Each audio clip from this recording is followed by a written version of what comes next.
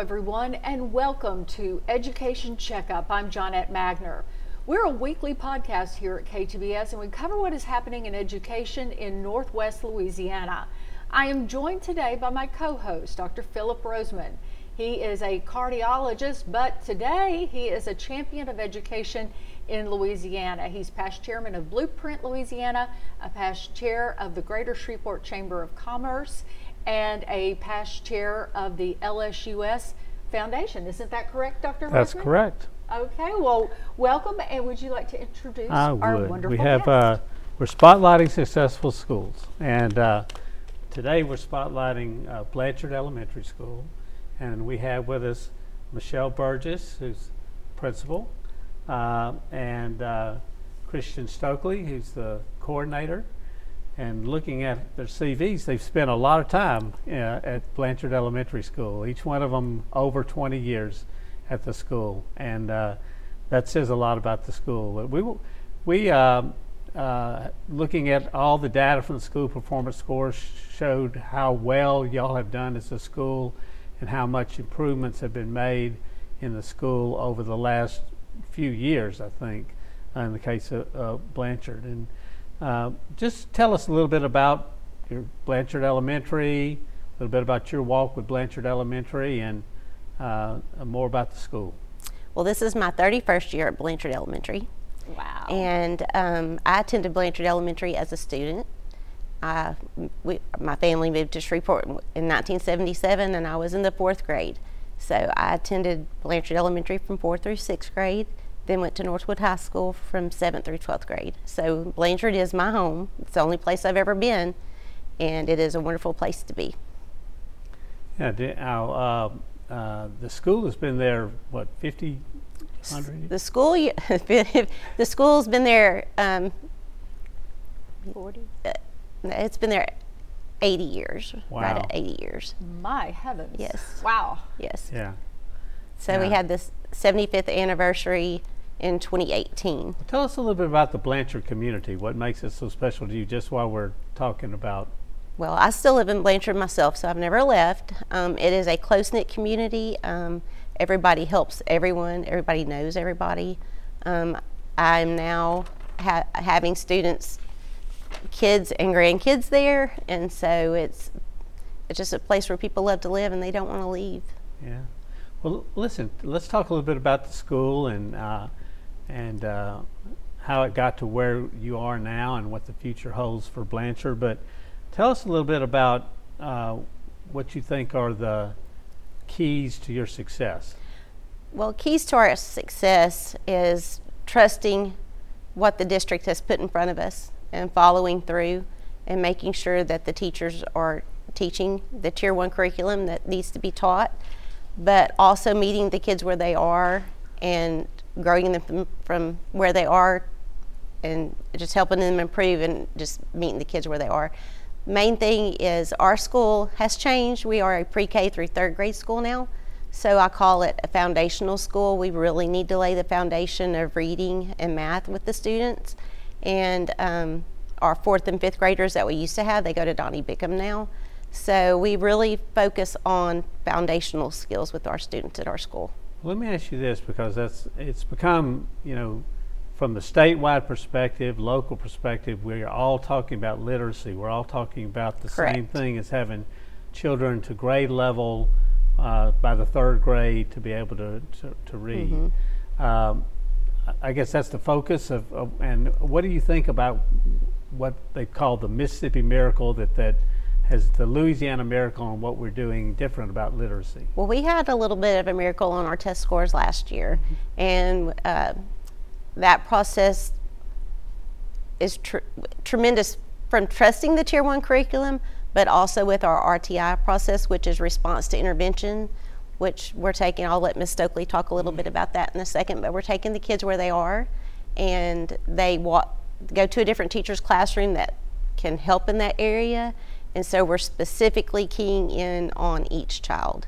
And I'll let Ms. Stokely talk a little bit about RTI. Well, learning to read is a process, and it's sequential, and they have to start in one area and master that skill before they move on.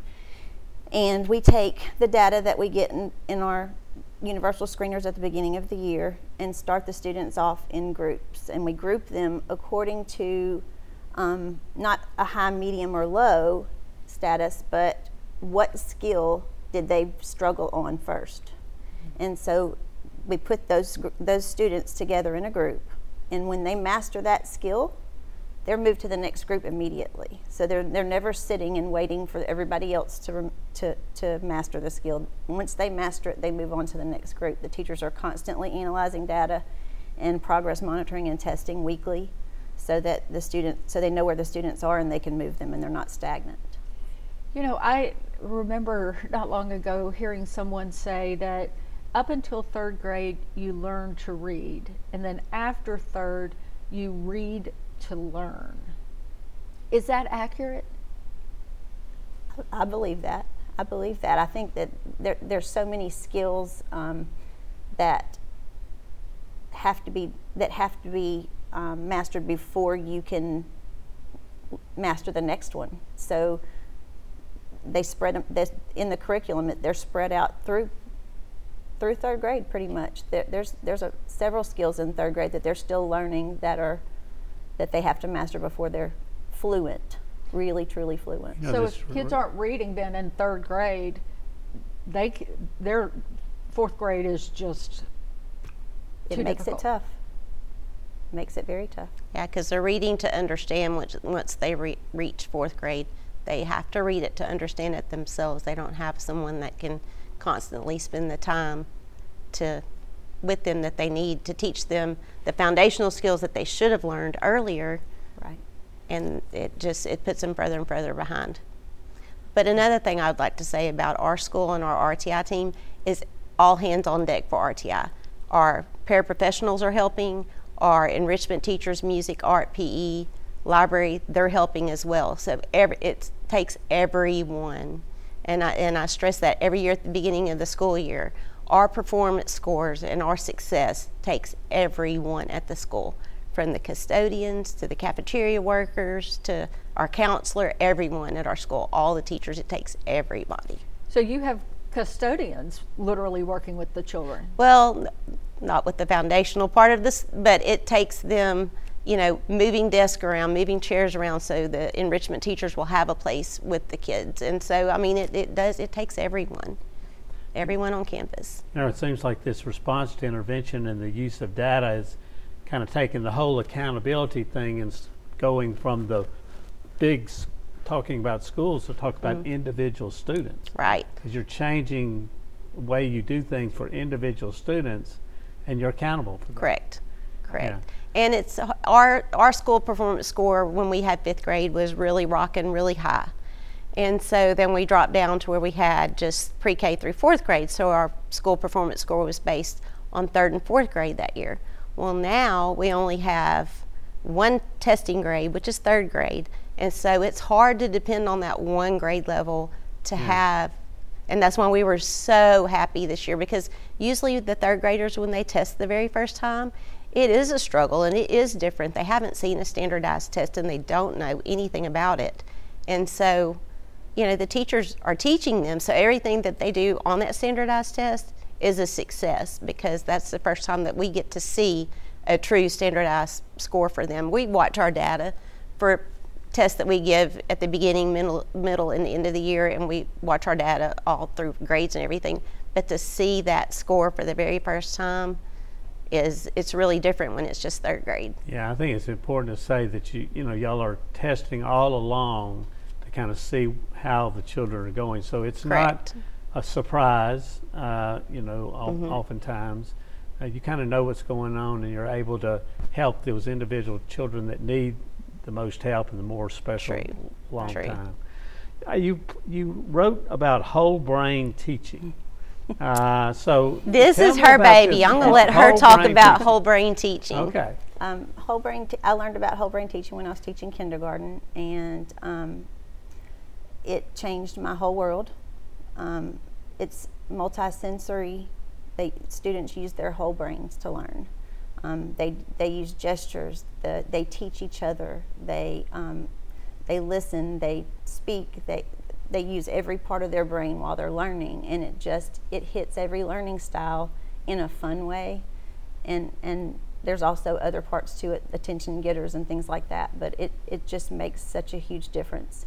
The main part is that I love when I go in the classrooms and see are the students talking to each other Yes. and teaching each other, and for them to be able to talk and to move and to do things, it's huge, and it's very successful. I mean, it sounds like whole brain teaching, kind of like we all have different learning styles, but does that not help you overcome certain you have to learn in all different styles to be successful. So does that help people who are not really learners by reading or learn the other way? Exactly. The teacher is delivering the material in a way that hits every student, because they're speaking and the students are listening. So if you're if you're an auditory learner, you're gonna get the material.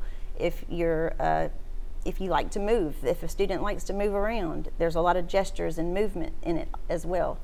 Every learning style is hit because the teacher delivers it that way. It's a very active way of teaching, and you have to be really on, but it's so much fun. Yeah. It makes your day go by faster. The kids have so much fun doing it, and they're learning the whole time. They don't even realize it. Well, now, you also some other schools have also talked about this professional learning community, and I've read about it, and it just really seems neat. I mean, how you are able to learn within a building and to better yourself within an individual building. Tell us about professional learning community, how you've gotten that into Blanchard and what that means to the teachers. Well, professional learning communities are scheduled every Wednesday at our school during our teachers' planning time. And they meet with each other along with administration team, and we look at student work, we look at curriculum, anything that they want to talk about, learn about. It could be a teacher that is having trouble getting something across to their students, and another teacher may have a different idea and approach about teaching it. They share and help each other, but the main thing is the teachers communicating with each other on how they can help students improve. And do you find that do teachers get into that and at your school, or they really do? They've really started to love planning with each other and just talking through upcoming lessons and figuring out what's going to work best. And we do a lot of that in healthcare too, where you get a group together and you try to make decisions together and you try to learn from each other. Because you're there at work, and that's what you have to do around individual concerns. And I could see how that could really be something special. It's very beneficial. What we've heard a lot about from different successful schools that we've interviewed about school climate, about in learning environments. Tell us a little bit about what your school climate is, and how you've built a great school climate at Blanchard Elementary. We have a wonderful climate at Blanchard. Our teachers, we do not have a teacher turnover at our school. If our teachers leave, it's to go into a different district or into a different profession. But we have a lot of teachers at our school who grew up in our community, and so our culture and climate at our school is very high. They love the kids, they love the school. It's not hard to get volunteers when you need somebody to do something. Everyone pitches in and helps, and they love it at our school. Yeah. So we also heard one principal talk about secret sauce, the secret sauce of their school. And I don't want to put you on the spot, but just think about what is it that is the secret sauce for Blanchard? What is it that drives the improvement that you do, that drives what y'all do as a school? Well, I feel like it's everybody pulls together. Everybody's willing. Everybody I would say probably 75% of our faculty and staff live in the community of Blanchard. So I would say Blanchard is our secret sauce, and we want, where our elementary school is located is in the heart of Blanchard, and we have churches who love on us. We have former students who are elderly who come and drop gifts off all the time. We have a little group in Blanchard called the Blanchard Ladies Lagniappe, and they bring little gifts. A lot of them were former teachers. They bring gifts to teachers and adopt teachers, and they just, Blanchard is our secret sauce. You know, I was actually expecting you to say that when you talked about going to school there yourself and growing up there and coming back. I bet you know the parents. I do and know the many parents. of them and you've known them long before and the they even had grandparents. children. That's right. That's right. That's Yeah. right. So there's a lot of, Yeah. got to be a lot of trust There and is. familiarity. There is. You know, I was raised in North Shreveport. My mother was a school nurse She for was. many years, and went to Blanchard for as long as you've been Right. there. She was there when I was a student and when I was a teacher. So she loved that school. She did. She loved Blanchard, and I loved Blanchard. That's you know, right. as I grew up, you know, if there's a secret, there's a real secret that best kept secret in Caddo Parish is That's Blanchard. right. That's you know, right. what a nice environment, nice place. Everybody it's kind of like Mayberry type That's of right. thing. Both my kids graduated from Northwood High School. Both of them graduated from college and are successful. It's a great place to be. With that said, what's your greatest challenge? What do you see as your greatest challenge going forward? The things that maybe the difficult things, or what do you see as your biggest challenge going forward? Growth. The community of Blanchard growing so much and not having enough space at our school. That would be our challenge. And our school is old, and so we face some challenges structurally, but I would say that would be our biggest challenge is growth, and you know, having an older building It's that a takes nice a lot thing of to repair. have, but it is a That challenge. you know. Growth is a great thing to happen, but it is challenging sometimes in an older building. Yeah. Well, let me ask you a couple of questions that are kind of that we ask everyone at the end of our interview, and one of them is any words of wisdom that you might have. Before you do that, before you do the words of wisdom, let me tell you what I found very interesting about the information you sent me. That your thoughts at your school, or your vision of your school, is every moment counts. Every eagle matters. Why don't you just take up on that one and tell me what All you right, every moment counts, every eagle matters.